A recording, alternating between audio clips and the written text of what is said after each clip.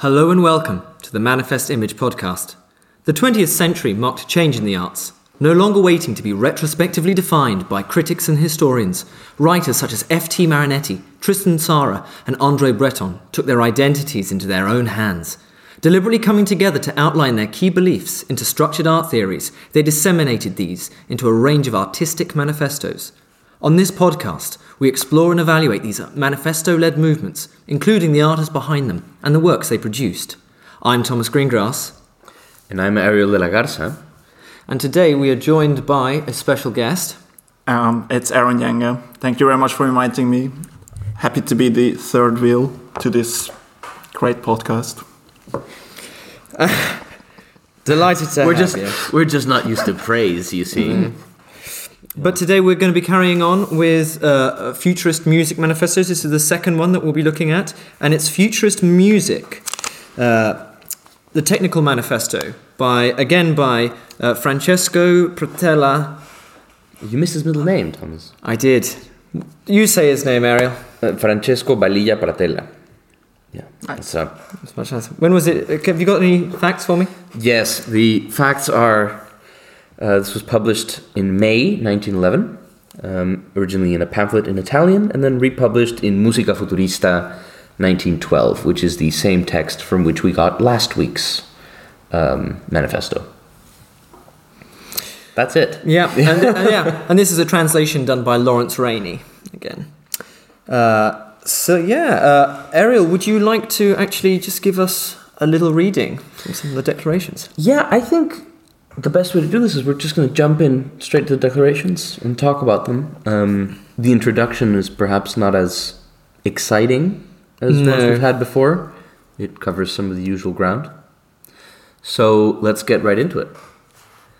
Number 1, melody must be conceived as a synthesis of harmony, and the harmonic definitions of major, minor, augmented, and diminished should be considered simply as elements within a single atonal chromatic mode. 2. Enharmony should be considered as a magnificent conquest of futurism. 3. We must break the domination of dance rhythms. They should be considered as possible elements within free rhythm, just as the rhythm of the hendecasyllable can be an element within the stanza in free verse. 4. With the fusion of harmony and counterpoint, we must create polyphony in an absolute sense, something never in use until today. 5. We must make use of all the expressive and dynamic values of the orchestra and view instrumentation as part of incessantly mobile, universal sonority constituting a unique whole through the effective fusion of all its parts. And I think we can start with that. Yeah, pretty so dense already. That was up to 5, was it? Mm-hmm. 5 of 11. That's a good place to start. Yeah. We did warn you this is the technical manifesto, so we're jumping in, getting in at the deep end, as it were. Yeah. But because we have a guest here, I think the first thing to ask is, what did you actually make of the manifesto itself? How did you feel reading it? Well, great question. Thank you very much. Really, really broad as well. Wow. Yeah, really nice pointed questions here. Well, you have to understand that we've been reading a lot of these manifestos. Yeah, I've been following your work, of course, and it's great. Again, I have to emphasize. We'll pay you later. Thanks. We'll give you the bribe later. Cool. Well, it was somewhat dense. I have some background in music theory, but as I was reading, I needed to look after some things, what they specifically mean, because a lot of these terms, as it was just read, and harmonics, chromatic mode, all these are thrown around, quite generously. And to me, sometimes they feel they have overlapping meanings, unless you really want to go into the very technicalities and semantics of music, which I think you wouldn't really, as the man from the street. Right. So that is what really stood out to me. And to kind of jump ahead, and one of my later key criticisms is that it really draws attention or drew my attention to the bits of music which, if I'm just listening to it, I don't really recognize. And I think people, unless they're really trained in music theory and they're really knowledgeable of classical music and all these forms, then you just wouldn't recognize these either. So seems like he's trying to demolish these concepts by appealing to them in a way, and that felt a bit contradictory. But again, this was written in 1911, so probably back then those people who talked about music were a selected few. Sure. No, Yeah, definitely. I think you bring up a few. Another thing, listeners, Aron is rather significantly humble. He makes music and he knows music to a decent extent. Hence why we brought him on. Certainly knows more music than me. Thomas is also somewhat musically inclined. I don't know if he strays much beyond David Bowie. I think it's mostly just Bowie, but Jacob Collier. But yeah, I'm definitely the The least talent of musically- Bowie and the skills of Collier. Yeah, exactly. hysterical. Yeah. So I'm probably in that realm. But so I think you bring up something really interesting and important, which is audience. I feel like we don't always talk about this enough. In a lot of the other manifestos, definitely the first big futurist one, it's Celebrate the man behind the wheel of the car. yeah, Celebrate the Man Behind the Wheel of the Car, and it's published in Le Figaro, so it is meant to have a very broad, generally educated, versed in art, because they're all very self-referential, but huge readership. It's meant for that readership. This one feels different. Even the technical one for the painters felt a bit different. It is, again, a technical manifesto for painters, but even then it dawdles quite a bit, or rather, it lives quite a bit in more understandable language. This one is specifically for composers, I think. But it's interesting because No one then would have talked about these specific points of music theory. Composers and people who went to music school would have. Yeah, it certainly is directed at composers. I don't think there's any doubt about that. He even speaks specifically about the uneducated, not the uneducated. What does he say exactly? But He certainly he doesn't talks like about the dance low sort of tastes of the masses, and they have to be dragged along kicking and screaming. But that's very futurist, and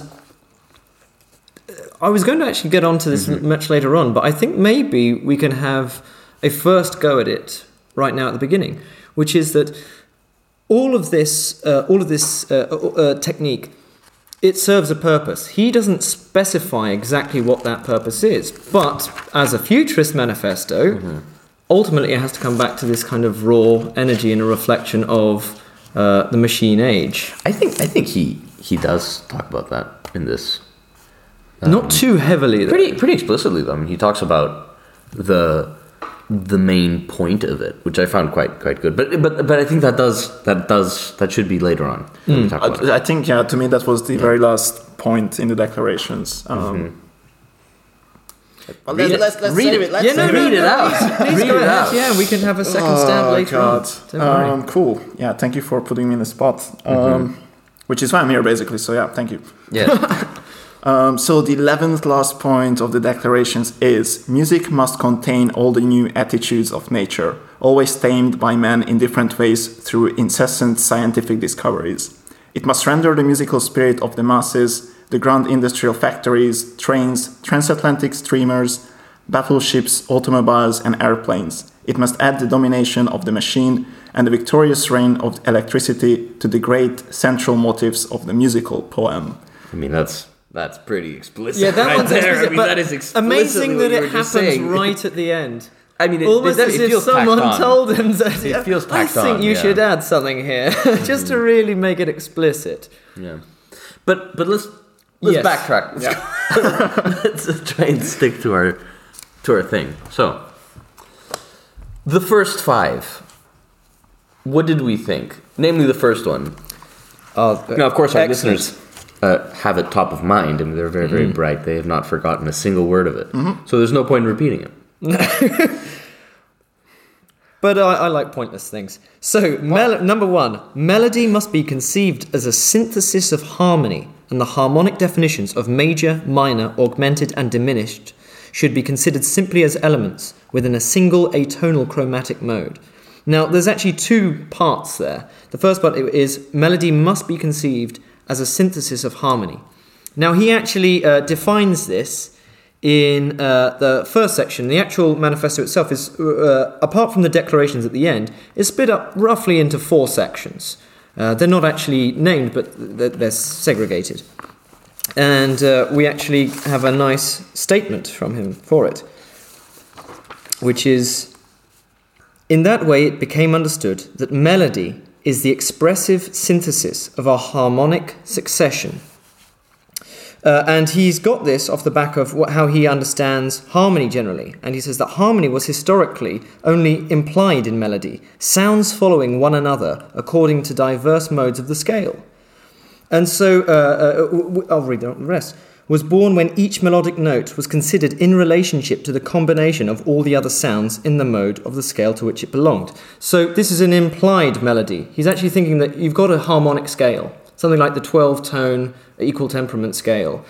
And you'll only be playing, at these early stages, only one note. But then each of your subsequent notes will have a particular relationship to each other according to that scale.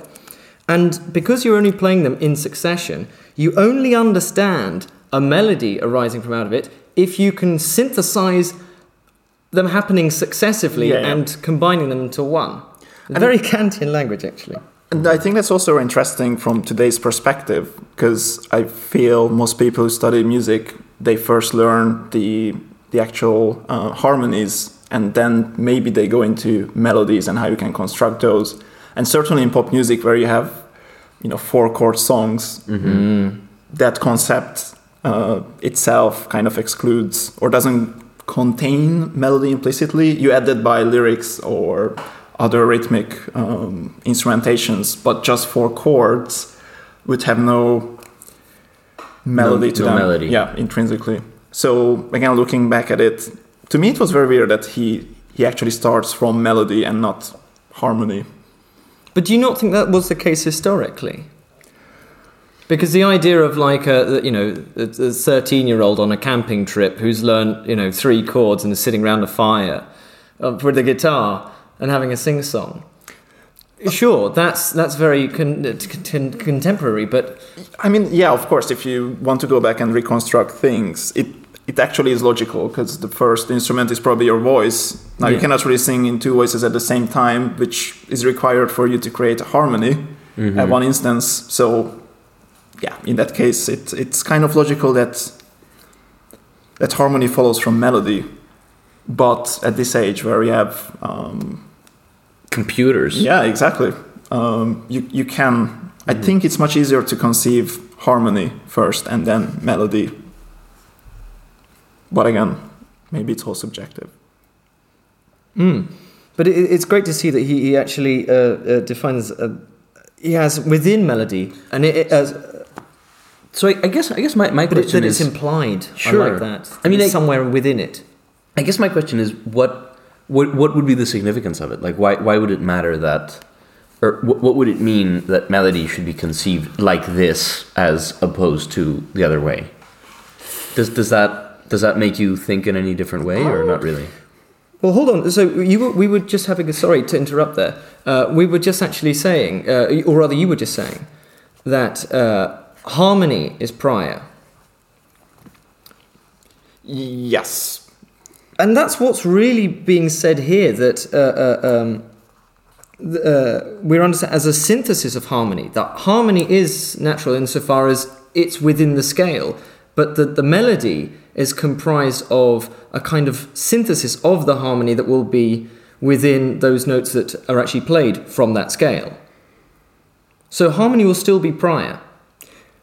Yes, and I think that kind of answers Eric's question as well, because what I feel, he tries to deconstruct all these different forms. Now, harmony is static. You can have it at a single instance. You don't need the element of time for it to be understood. For melody, you need to piece different time fragments together and make it into a harmony. So in a way, if you only focus on harmony, you have this, I don't know, homogeneous mass of notes. Manifold, perhaps. Maybe, yeah. If I knew what that meant. Many in one. Yeah. Oh, cool. Yes, could be. Or it is, yeah. So it's just, you don't need any additional structure but the notes existing. Whilst with melody, you would still need the concept of time and deconstruct that concept to make sense of it. Harmonically speaking. Hope that makes sense. I mean, yeah, it made more sense to me than it did on first reading. Definitely. Okay. But then, so I think we actually really like that synthesis of harmony, and that's actually quite an interesting way of defining melody. Obviously, synthesis is doing the heavy lifting there. What operations are actually being done, that's another question. But then we also have these typical classes, major, minor, augmented, diminished, these harmonic definitions, and that these are considered simply as elements within a single atonal chromatic mode. Now, I think let's start a heavy one with the single atonal chromatic mode. We can start with the chromatic mode and then just with mode. Well, maybe you want to read out that section, Ariel, because when I first read it, I didn't know whether it was entirely clear what he means. Yeah, I'm still not sure. Here, right? We futurists proclaim that the diverse modes of old scales, the various sensations of major, minor, augmented, diminished, and even the more recent modes of scales for whole tones are none other than simple details of a unique harmonic and atonal mode of a chromatic scale. And then he will go on to say, moreover, we declare that the values of consonance and dissonance are non-existent, but he just sort of lumps that in on the end. Mm-hmm. That's all we get of this phrase, a unique harmonic and atonal mode of a chromatic scale. So for the uninitiated like myself, the chromatic scale is what? I think maybe it's easier if we try to come to this question from the atonal perspective. Okay. And let's just contrast that with tonal. Which would mean that when you have a musical piece and it's tonal, that means there is a central tone, a central note that it gravitates towards. That's a stable point. When you hear it, you kind of feel that it's a closure or something that's fundamental to the whole thing. Mm-hmm. They call it the tonic. The tonic note. Mm-hmm. Opposed to that, if you have an atonal piece, that means there is no center, no solid point. You kind of, it gives you the sense of like being lost or instability, but that's also very relative. So for example, in medieval music, you would have these exotic scales. One of them is the Locrian scale, which today would be a scale with no modifications. So it's kind of like a C major scale, but instead of C, you started from B. Mm-hmm. And that today sounds very weird, but just because you are not used to it. But I guess back then it was, people could make more sense of it, or they felt more familiar with it. Mm-hmm. And I think what this paper is trying to get to is you really have these traditions in music and customs that you just got used to. So they kind of pre-train you to like certain things or tend to do certain things. Sure. But they're all wrong, or they are not really fundamental. They are not there. You should question these boundaries. And I think this is what is going on in this paragraph as well. And I kind of awaited your question of a chromatic scale. Yeah, thank you. No, but I mean, this felt better than answering that one. Yeah. Cool. Thank you. I'm glad to hear that. Anyway, chromatic scale is basically when you have seminotes following each other. So instead of having... Wait, no, that's not right. I mean, it is right, but... Within the Western tradition, we have the 12-tone chromatic scale, typically attributed to Pythagoras. But he didn't have equal temperament. We currently use equal temperament. And temperament is the exact frequencies that you have ordered to each note. Okay. Put it broadly, yeah. Right. But in Pythagorean terms, they are supposed to follow these perfect ratios. But if you do that, you would have problems when you try to transpose a piece, which means, let's say it is written in, I don't know, G sharp minor, and then you try to play it in a different key, let's say B flat minor. You might have issues if you stretch it too far and it just doesn't sound right. So instead of following these perfect ratios, they kind of cheated with them, and so they placed them at equal distances, each note from each other, which sounds all right for you and all right for me as well. Yeah. But it is not. Oh, but it's okay. No, but it's not exact. It's kind of shifted from the perfect Pythagorean. Well, because it wasn't perfect. It quickly broke. His ratios didn't work. They don't work. And so, what do you mean they don't work? In that they don't sound right, or no. They sound great. Mathematically, they don't work. Oh, okay. Yeah, he ends up doing some fudges to develop the whole thing. I guess So what you do is it would be all you'd pick basically a central note, and then you could say a middle C, and then define every other note from that first note. But then if you went to 8 octaves above or below, it sounded out of tune. Because the ratios were all done according to this fixed thing and not with relation to each other. That sounds like a classic Pythagorean thing of just not understanding your numbers quite right. Yeah, well, the man supposedly drowned someone for saying that there's a square root of 2. Yeah, that's...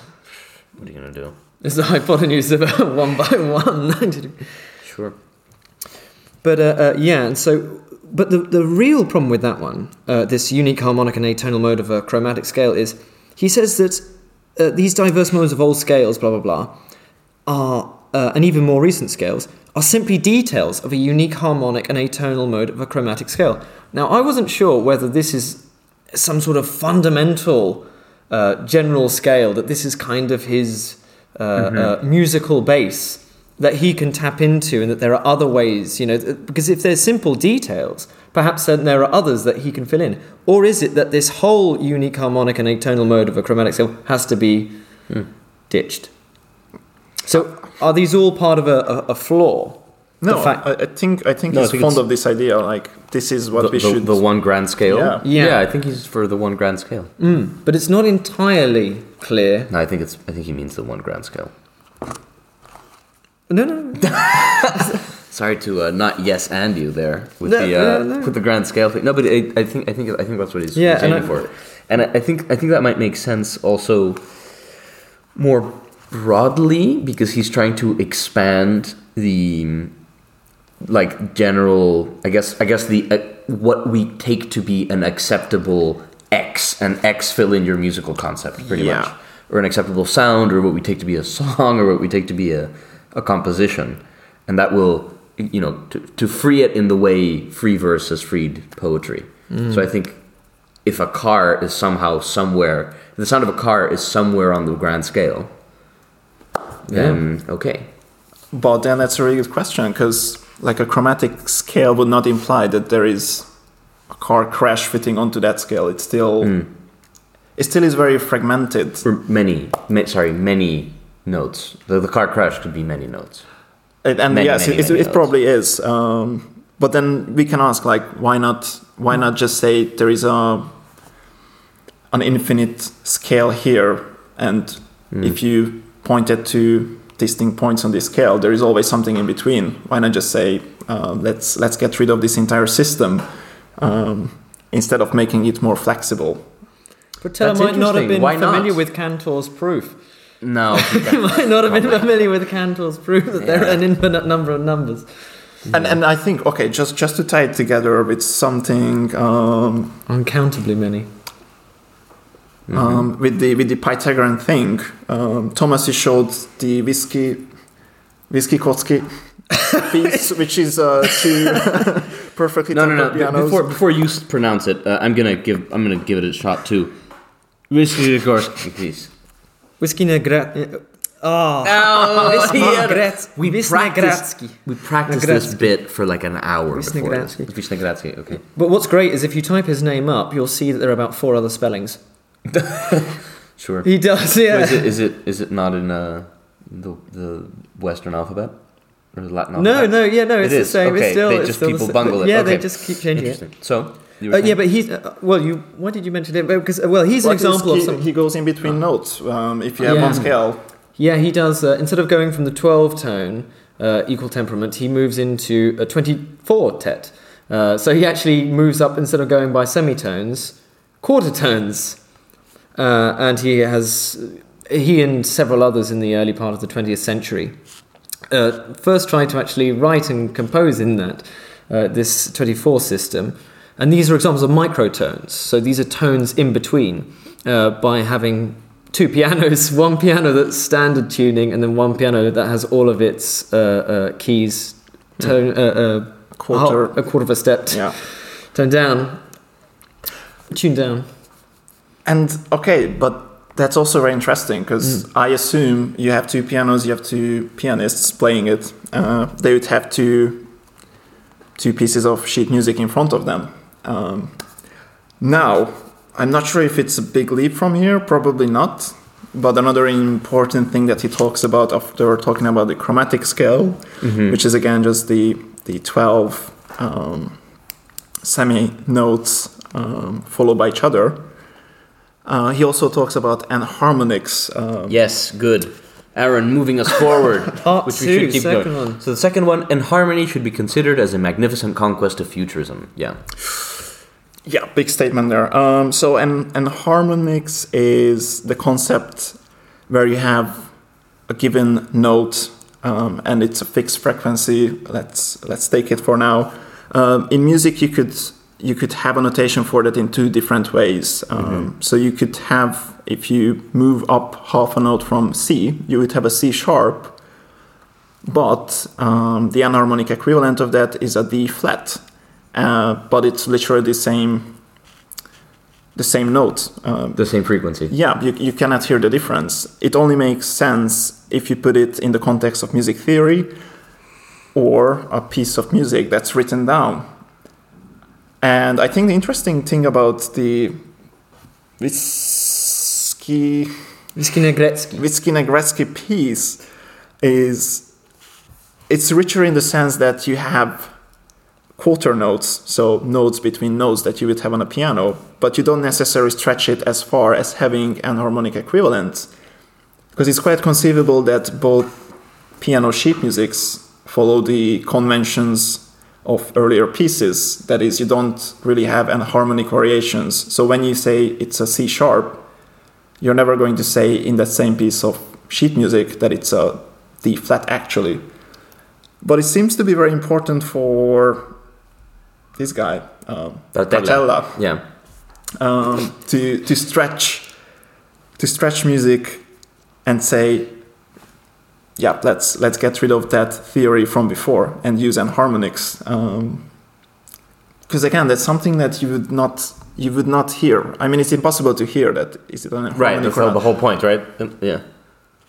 Yes, or you'd really need to be musically trained and realize that, okay, the author or the composer shifted from this scale into this other scale, and to do that he used enharmonic variations or modification. But again, like, I'm not able to hear that unless someone points it out, and even then I cannot really point out that this is where it happens. You just feel a bit more, again, like with unsettled with an atonal scale, or in atonal music, that there is just no solid point. It's all shifting. It's in movement. It's quite interesting, but again, you probably wouldn't notice it unless it's pointed out to you. So, is this the point where you talk about Jacob Collier? No. No. Okay. But no, I was going to add on a little bit more. I'd had it. I was going to add on a little bit more though, because we've been talking about this is essentially enharmonic equivalence. But when we talk about something like something being a C sharp or a D flat, it's not like you just, in terms of Western music theory, you don't normally just go, oh, I'll pick whatever I want.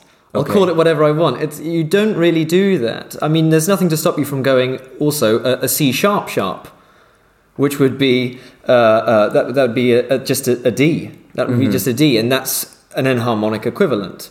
It's about these names which you attach to the frequency.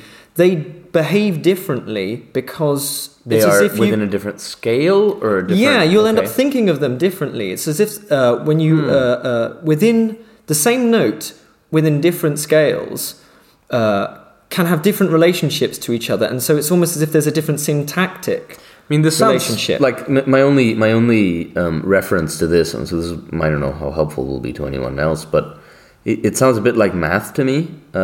Like you can call...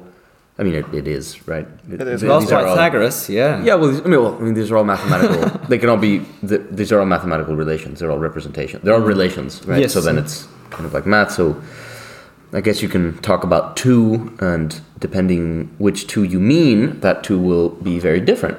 If it's the two in the natural numbers, you could maybe make an argument that it's the same two in the real numbers, or the same two in like some more exotic number space.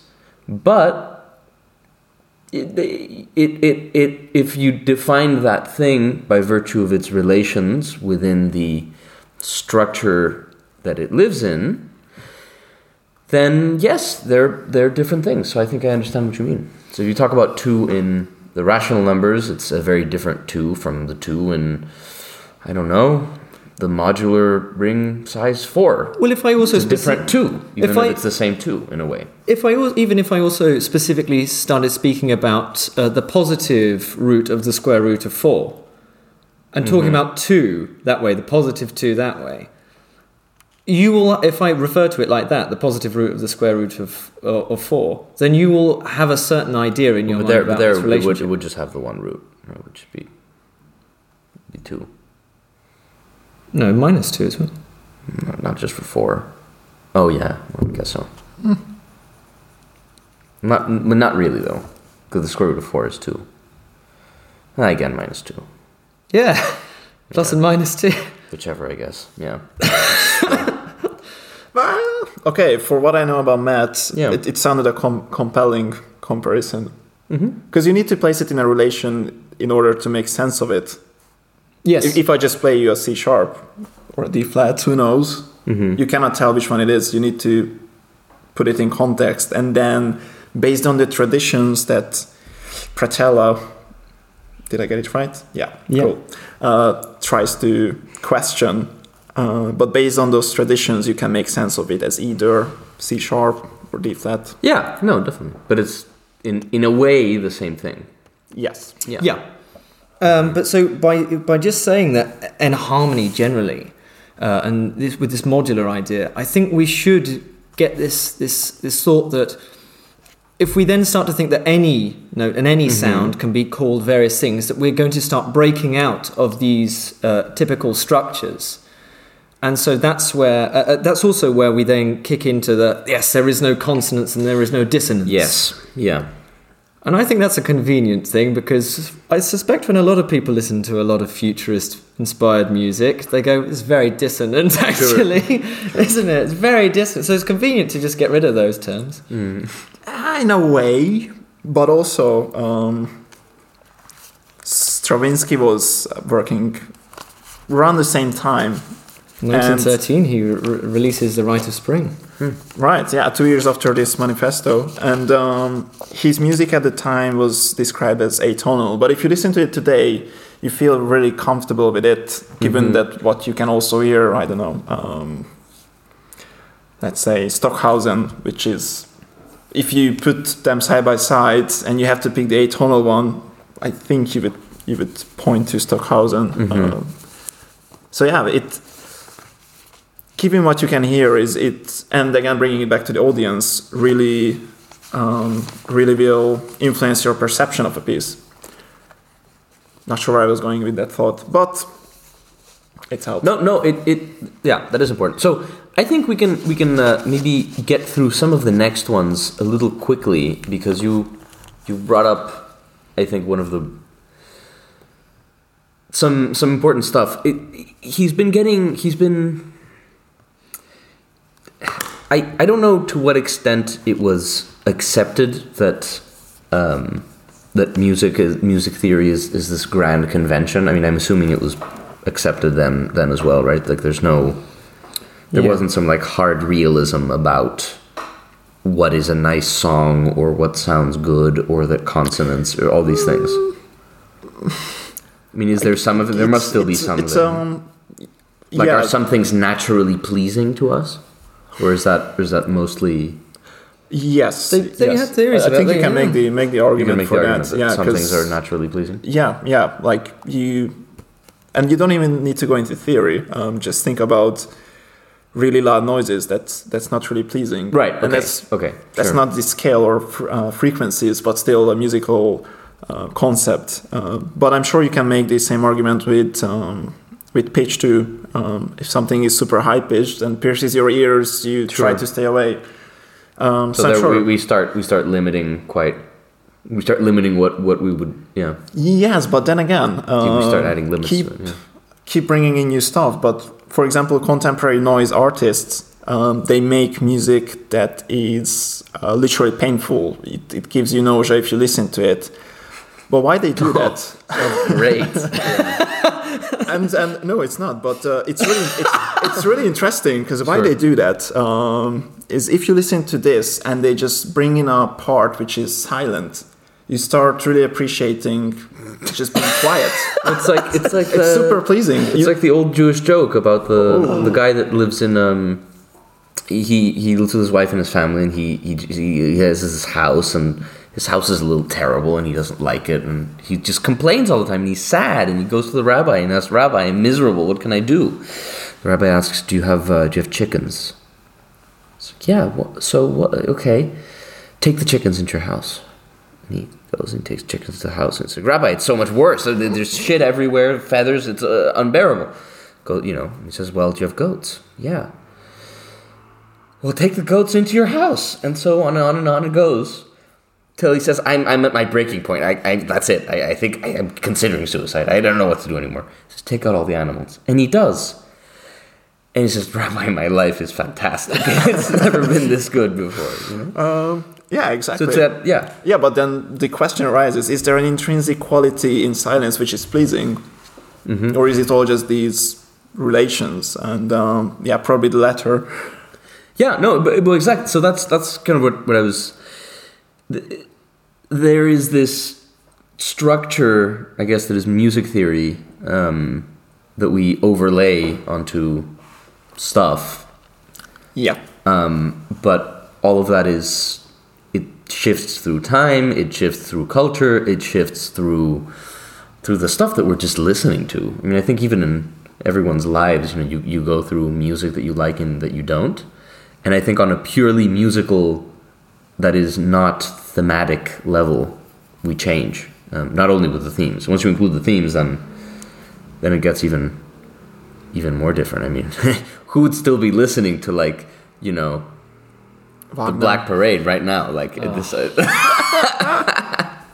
No, I'm just nothing wrong with MCR, man. Yeah. Nothing wrong with them. Yeah. So what I'm saying is he's tearing down these representational structures that undergird Western music, but only so much, right? Yes, but then I don't think he's really. It's more like he does explicitly say these certain categories are meaningless, but then it's as if he also thinks, because he does like to have a history. So that very the slightly tedious start is where he starts to list off previous musicians and saying that anyone who was innovating was I'll read it out. All innovators, logically speaking, have been futurists in relation to their time. Palestrina would have thought that Bach was crazy, and Bach would have thought Beethoven the same, and Beethoven would have thought Wagner equally so, and blah blah blah blah blah blah blah blah blah. Carries on. So he very much the fact that he begins with that, I think, is a very clear indication that he considers himself as part of that tradition. But it's more about moving forward. I think it's strange. I'm going to relate him to Eliot. But it's interesting because he's moving forward, but he's a futurist. So it's not enough to just move a little bit ahead of the last guy. You have to move ahead eternally. Right? Yeah. You have to sort of move ahead in the endless flux of moving aheadness. It's the most ahead of going ahead. So that's why I think he really is trying to shatter things more than... Yes. I mean, probably to me, the clearest bit about that is when he talks about that you need to abolish the conservatories and the... Mm-hmm. Oh, that's very futurist. Yeah. Museums are decadent, they're old, they're nothing but graveyards. Yeah. What about canals, Ariel? Well... Rivulets for cretins, that's not right. Damn. Yeah. But no, so I think we should just very briefly mention the third one. Let's mention them, because I think we're sort of moving through them rather swiftly. Third one is, we must break the dominion of dance rhythms. They should be considered as possible elements within free rhythm, just as the rhythm of the hendecasyllable can be an element within the stanza in free verse. A hendecasyllable, because of the analogy that he uses there to explain it. It was a classical line, typically in Greek or Latin, which consisted of 11 syllables, and it's a very stuffy meter that doesn't work well. Can you give us a certainly just off the cuff? No, certainly not. But there is a famous example that there is this poet called Catullus. Or Catullus, who is Catullus. Yeah, a bit like what Petrarch or Shakespeare are to the sonnet. You mean keys? A bit what Petrarch or Shakespeare are to the sonnet, he is to the hendecasyllable, but it doesn't work well at all. Wow. In most contemporary European languages, it's so there we go. Right, he says to get rid of these things that seem old and stuffy and terrible. Yeah. What dance was he talking free about? rhythms. Was he talking about waltz? Probably. Yeah. Probably the waltz, right? Yeah. But yeah, and also he doesn't like repetitive dances. He wants the rhythm and the tempo to change. So he's probably looking at polyphony. Polyrhythms. So he would have hated EDM. Or maybe not, because EDM is pretty void of theory. So he would have liked that. Maybe he loved it. Yeah. Yeah. Yeah, polyrhythm and polytempo likely as well as shifting tempos. Sure. And there are plenty of examples of that. I mean, something like Boulder's Love, the Hendrix song, in the first, I think, 10, 15 seconds, the BPM tempo changes, it shifts, so anyone who tries to put a metronome to it, they go, this seems to be out of time. And I'm sorry, is this the point where we start talking about Jacob Collier? Not yet. Damn. I mean, any point is a good point. Yeah, any point really. I mean, maybe with the single atonal chromatic mode. Yeah. But I'm gonna jump into the next few because we are running very long. With the fusion of harmony and counterpoint, we must create polyphony in an absolute sense, something never in use until today. Is that even true? Tough one. I mean, if you mean today, probably it's false. If you mean back in the day, 1911. We do try to put ourselves in their shoes and not... Yes. And not have VPN. But this episode is sponsored by... No. If only. Well, please. If only. I mean, probably back then it's true if he's written it. I know very, very, very little about counterpoint. To me, maybe it's... Well, counterpoint would have been rich in the Baroque era. Yeah, it's kind of having two or more or less independent melodies constituting a whole. Yeah, but that will at various points resolve into one another, so they have to have a meeting point. Yeah. And I think here, since he's very big on enharmonics and atonal music, he wants to have the freedom of those counterpoint melodies, so you would have simultaneous melodies, but they don't follow the rules that they need to resolve. So again, it's just these additions onto that one overarching hodgepodge of music. So, yeah, I think Okay, so the next few, let's see. We must make use of all the expressive and dynamic values of the orchestra and view instrumentation as part of an incessantly mobile, universal sonority constituting a unique whole through the effective fusion of all its parts. Yeah, I want to add just a little thing here, which we won't go into any detail, but quite quickly. I did end up looking into what actually constitutes an orchestra, what are the typical instruments and the groupings that make... And it shifts. There is a history of the orchestra. The orchestra is very much a kind of a 17th century creation. Some might argue there are slight precursors, whatever, but it's more or less then. And what is part of it changes according to the time. It constantly moves forward. And so there won't actually be any particular instruments that are, the necessary ones of an orchestra. Yeah, it'll always change depending on the time. And so I thought we should just allude to that. Or the conductor. Even the conductor, so not in a chamber orchestra, you don't need one, right? That's true, that's true. They didn't. You don't always have that. Sick transit. But the expressive and dynamic values, obviously we have from the previous one, and it's again repeated in this manifesto, about the role of the voice. It was very clear in the previous manifesto that the voice is no more important, so the vocal line is no more important than any other element of the orchestra. Right. So there is that, how did we refer to it last time? I refer to it as an egalitarian, as a kind of an equality, but certainly that they're viewed as being on the same level. They have all the same relevance to the overall whole. Yeah.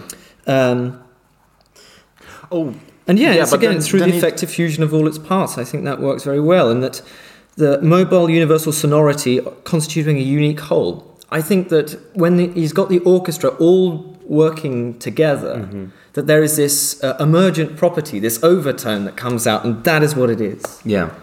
And that's how an orchestra should be used, rather than at various points a violin may take the lead part, or a singer may take the lead part. That actually, no, there's something else that music should do.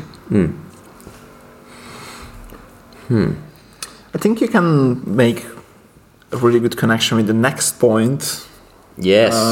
Just to keep going forwards. I mean, we also don't have to go through each and every one specifically. If there's one that you find really interesting, I think we can definitely bring it up.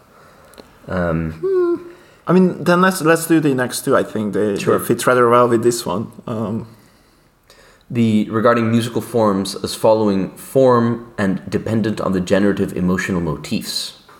And we must not confuse symphony with the usual traditional dead and buried schemes of symphonic. We must not confuse symphonic with the usual traditional dead and buried schemes of the symphony. Yeah, which I think Thomas just explained how to take that, and then bringing it together in number 6, which is again musical forms should follow from independent on the generative emotional motives, which is an area of dispute. But to me, that motive is.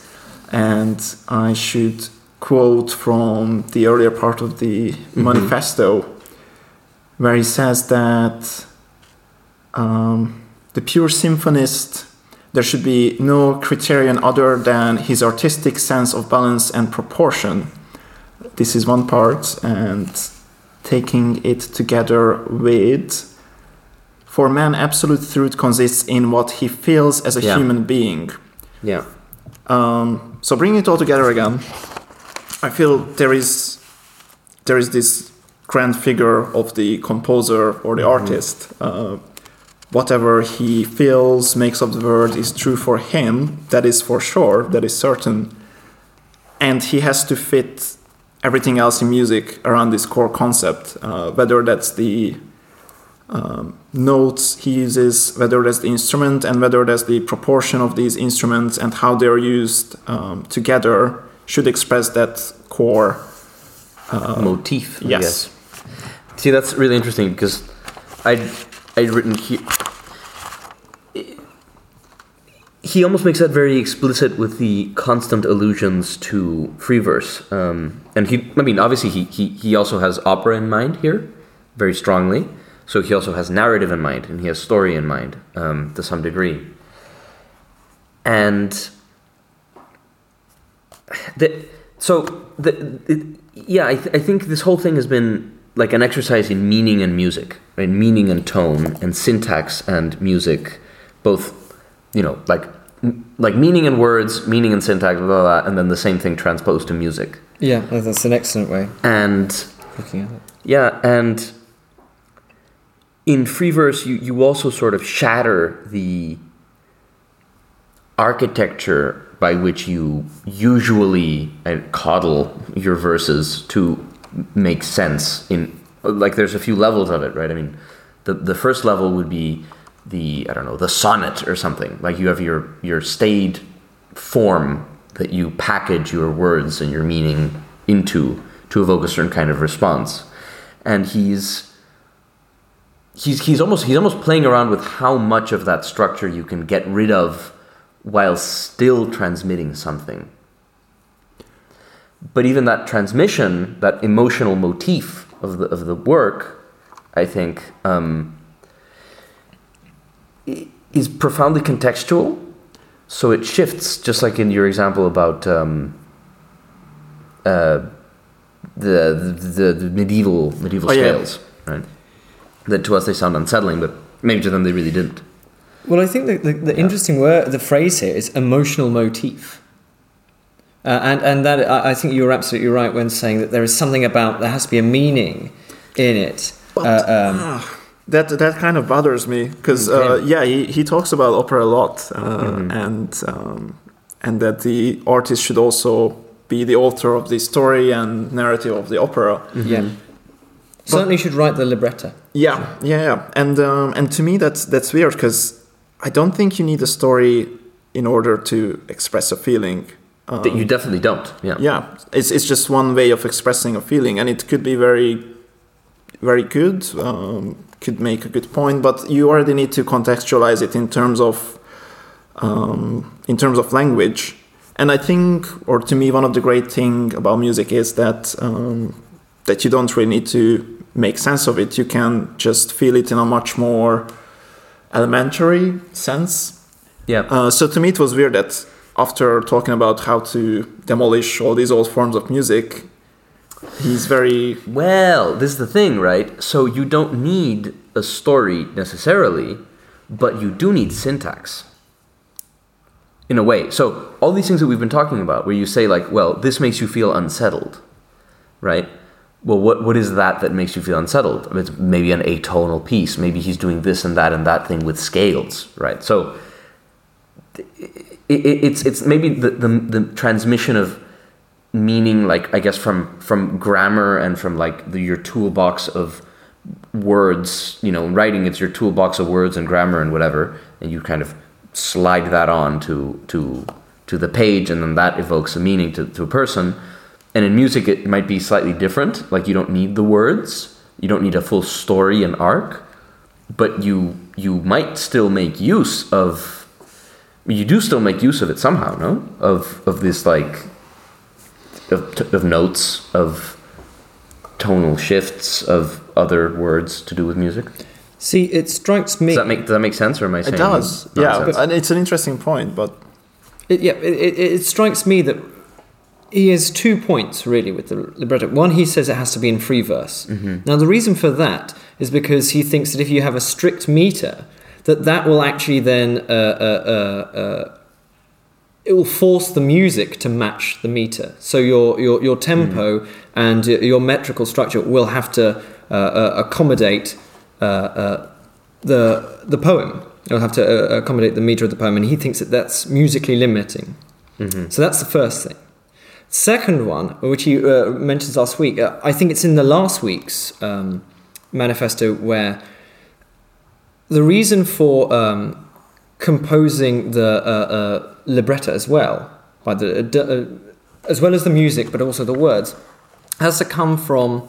I think it relates actually to the using the orchestra as a whole, and that your piece has to be a unified whole in a sense. If he thinks that there's something that's intimately connected between the very construction and composition of music, as well as then how it's then performed and played later on. You can't just artificially bolt things on after the fact. It kind of has to happen in the musical creation itself.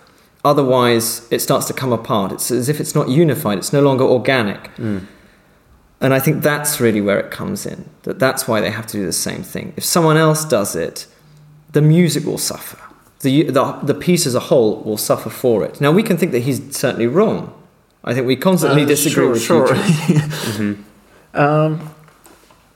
Yeah, just on that note, it comes to mind that if you have a symphonic piece, and let's say it was the author who wrote everything and conceived everything, and it's all of his work, but when you play it, it's going to be an orchestra. And in a way, if you play a piece of music, you already interpret it somehow. So yeah, it surely cannot be just this one man or woman behind everything. Right, there is it's performance. It's impossible, right? Yeah. But I think he tries his best. So he says, the opera composer has to take into account these secondary elements in the wake of his aesthetic and musical inspiration. So I think actually trying to predict as many variables is a key part of being an opera composer. That's interesting. Yes, but also I feel that sometimes just taking somebody else's work in gives you the basis of creating something. And if they are a better writer, let's suppose, it's quite conceivable. Why not just use their words and expressions, which you couldn't do in terms of some sort of spoken language and that structure, but you can very well interpret those same meanings as you see them in music. Sure. That, to me, that in a way is more organic than if I try to butcher a poem together and then make music for it. Actually, I found a great place to quote that. The opera composer, simply in linking his words together, is creating rhythms, is already creating musically, and so becomes the author of his own poem, hence the free verse. If instead he sets someone else's words to music, he is stupidly renouncing his own wellspring of original inspiration and taking over from someone else the rhythmic part of his melodies. So I think the free verse he's believing that whatever kind of awkward, because it's going to be awkward, sure, and certainly not consistent, or randomly consistent if it is. So you're saying the music terrible, yeah. But he will then have to put the words on top of that rather than have someone else write the words and then force the music to match that. But I think it's the primacy of the music. Sure, I mean, it's interesting. It's a little bit what Aron was saying about 4-chord songs nowadays, right? Where the melody comes almost entirely from the words, right? Yeah, lyrics, yeah. The lyrics, from the lyrics, right? So, in a way, he understands that the lyrics do have a significant musical impact on the piece that could perhaps be very disruptive, or like at least set a very strong. I'm making motions with my hands, listeners. So you get it. Yeah, it's amazing because actually our discussion there has actually included 8, 9, and 10, which were brilliant. Yeah. Look at that. So 8, we must conceive of the opera as a symphonic form. We've already said that he likes the opera. 9, we must make it an absolute requirement that the musician be the author of the dramatic or tragic poem for his music. The symbolic action of the poem should leap to the musician's imagination, impelled by his wish to explicate emotional motifs. Okay, on this point, just to add in, the dramatic or tragic poem, yes. that supposes some sort of story. Yes. Doesn't it? It does. Well, for opera, yes. For opera, certainly. But he names other forms of music as the high point of futurist music. He thinks that... One moment. It's interesting. So I'm going to... Also, by the way, the 11th one is... We've mentioned it before. Music must contain the attitudes of nature, always tamed by man. It's completely tacked on. It's just your bog standard futurist Isn't it? 11th thing. So, I know, it doesn't even fit into 10. Completely irrelevant. But yeah, the futurist considers its maximal forms to be the symphonic poem, orchestral and vocal, and the opera. And orchestral and vocal is one type of one form, as it were. So orchestral and vocal could also then, you have to have some sort of line there, whether actually there are words or you're just oohing and ahhing. That's another thing. Well, jumping between the parts a bit, but then just adding on to the last one, which we concluded that it's just added on later. There's an interesting part where he actually talks about being close to nature by music, or that it should be something that kind of unifies man with nature, and that is... Yeah, I didn't do a pithy summary, but I said it's separated into 4 sections, and it's in this... in a way, Thomas, we've just done the pithiest of summaries. It only took an hour. Third and fourth sections have these great sections that seem to stretch a little bit beyond music. We have these sky, waters, forests, rivers, mountains, crisscrossing ships, and swarming cities are transformed by the soul of the musician into marvellous and potent voices that sing with human tones the desires of man, his passions for joy and suffering, so revealing by the power of art the common and indissoluble chain that links him with all the rest of nature. Sorry. No, this was way better than I could have hoped to achieve. So, but that's nice. I mean, that's something that almost Marinetti could have written, and so I think that's if you want to actually see some, because the rest of it is very, very technical, but there are a few parts, including this third section, where we are related, and we have these. It's wonderful to see humanity's relationship to nature. You were going to say something about this. I just wanted to dwell on this point because it seems interesting what the point of music is, and even in this, I think to me these 2 points stood out. The one which is expressing what the composer or the artist feels, how they translate the word. But also it seems, on another level, a very communal experience that whoever hears it should be united with the surroundings of the artist. And again, is that kind of polarity to it? Is it really just... Can the artist express himself validly if the audience would not understand it? Yeah. Well, no. I don't think so. I think that's impossible. Yeah. I think he implicitly thinks the opposite, that he certainly can, because the very beginning where he says, yes, all artists, all innovators are futurists with respect to their time. Bach was thought of as crazy.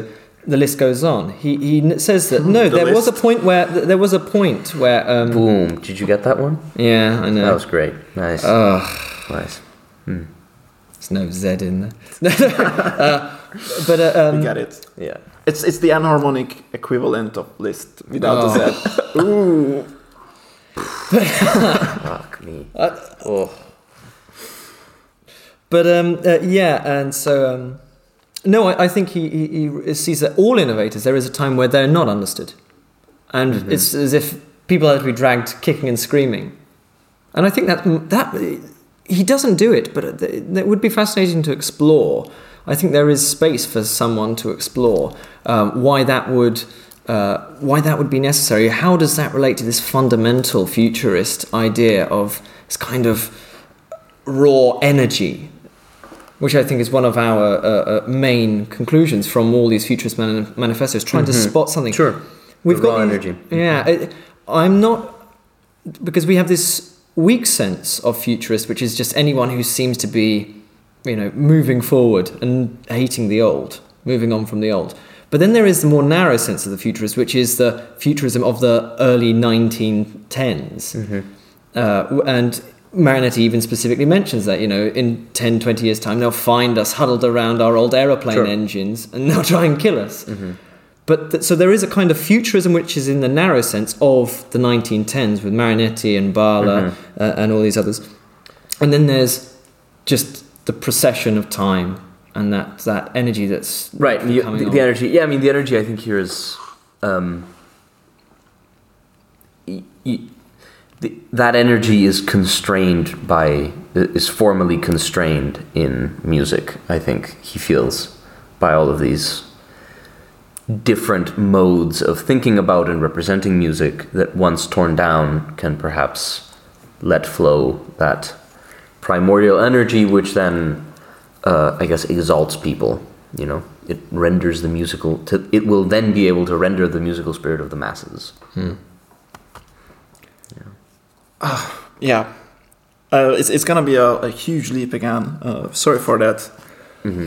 But that's just this concept of involving the technical innovations of the time and make it an organic part of art. And the concept of the author and whether they could express themselves through art if nobody would understand their intentions. To tie those things together today, and this is a huge topic which probably could have its own, I don't know, even podcast series. But if you think about AI-generated music today, which kind of involves the technical innovations of today. Sure, that's but also the innovation. Yeah, but there is no intention really, or not really discoverable. And I'm not sure if somebody could feel like an AI or a plastic bag. But yeah, again, waiting to start again. But yeah, again, just interesting to see how They do it on purpose. this question resurfacing today, or still being on the surface of creator and creation and audience, especially when the creator is not really a person. Yeah, sure. So can you really understand AI music? Maybe there is a bonus episode in that. Can you understand it? Well, yeah. So I guess it depends what you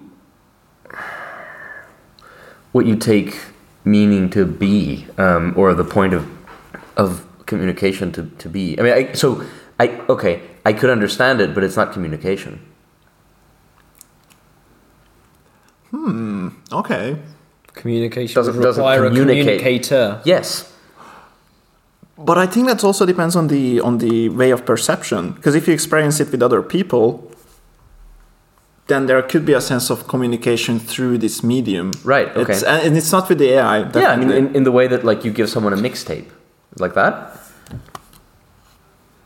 Where like the mixtape ends up saying something really specific about what you want to tell that person. I mean, if it's only love songs, then probably. Or, you know, something like that, yeah. But or no, like, for example, what you just did with the plastic bag. that I mean, for the listeners, it's Thomas's least favorite song. I think least favorite lyric is in Katy Perry's Firework, like a plastic bag. He hates that. So we obviously play it as many times as we possibly can. But like that right there, through those words that might as well have been written by an AI for all we know. Yeah, very true, very true. You were communicating something different. Is that what you mean?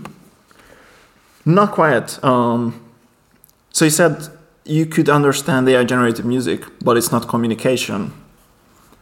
But at the same time, I feel if you experience that with other people, and this is going to be a very textbook example of non-verbal understanding of music, but let's say it's dance music and you're dancing together to that AI-generated piece. Sure. There is already communication through the medium, even though it's not happening between you and the AI, but you and other people.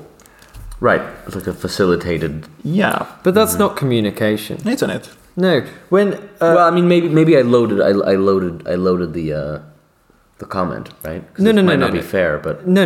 That's it's just no. It's categorically not. Yeah, well, that's what I think.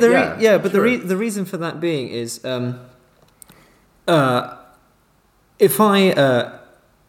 if you're speaking to Aron, and I just happen to listen, sure, I'm eavesdropping.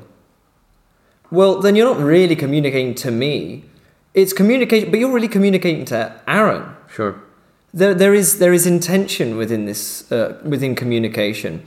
I can understand it, but you're not really communicating to me. So ideas are being across. It's almost like in a secondary sense there could be communication, but this is in a looser sense. If an AI generated song, say it's like all in it's like major key and it makes you feel happy, you're just like, oh, that was Uplifting, that's all you get. No lyrics.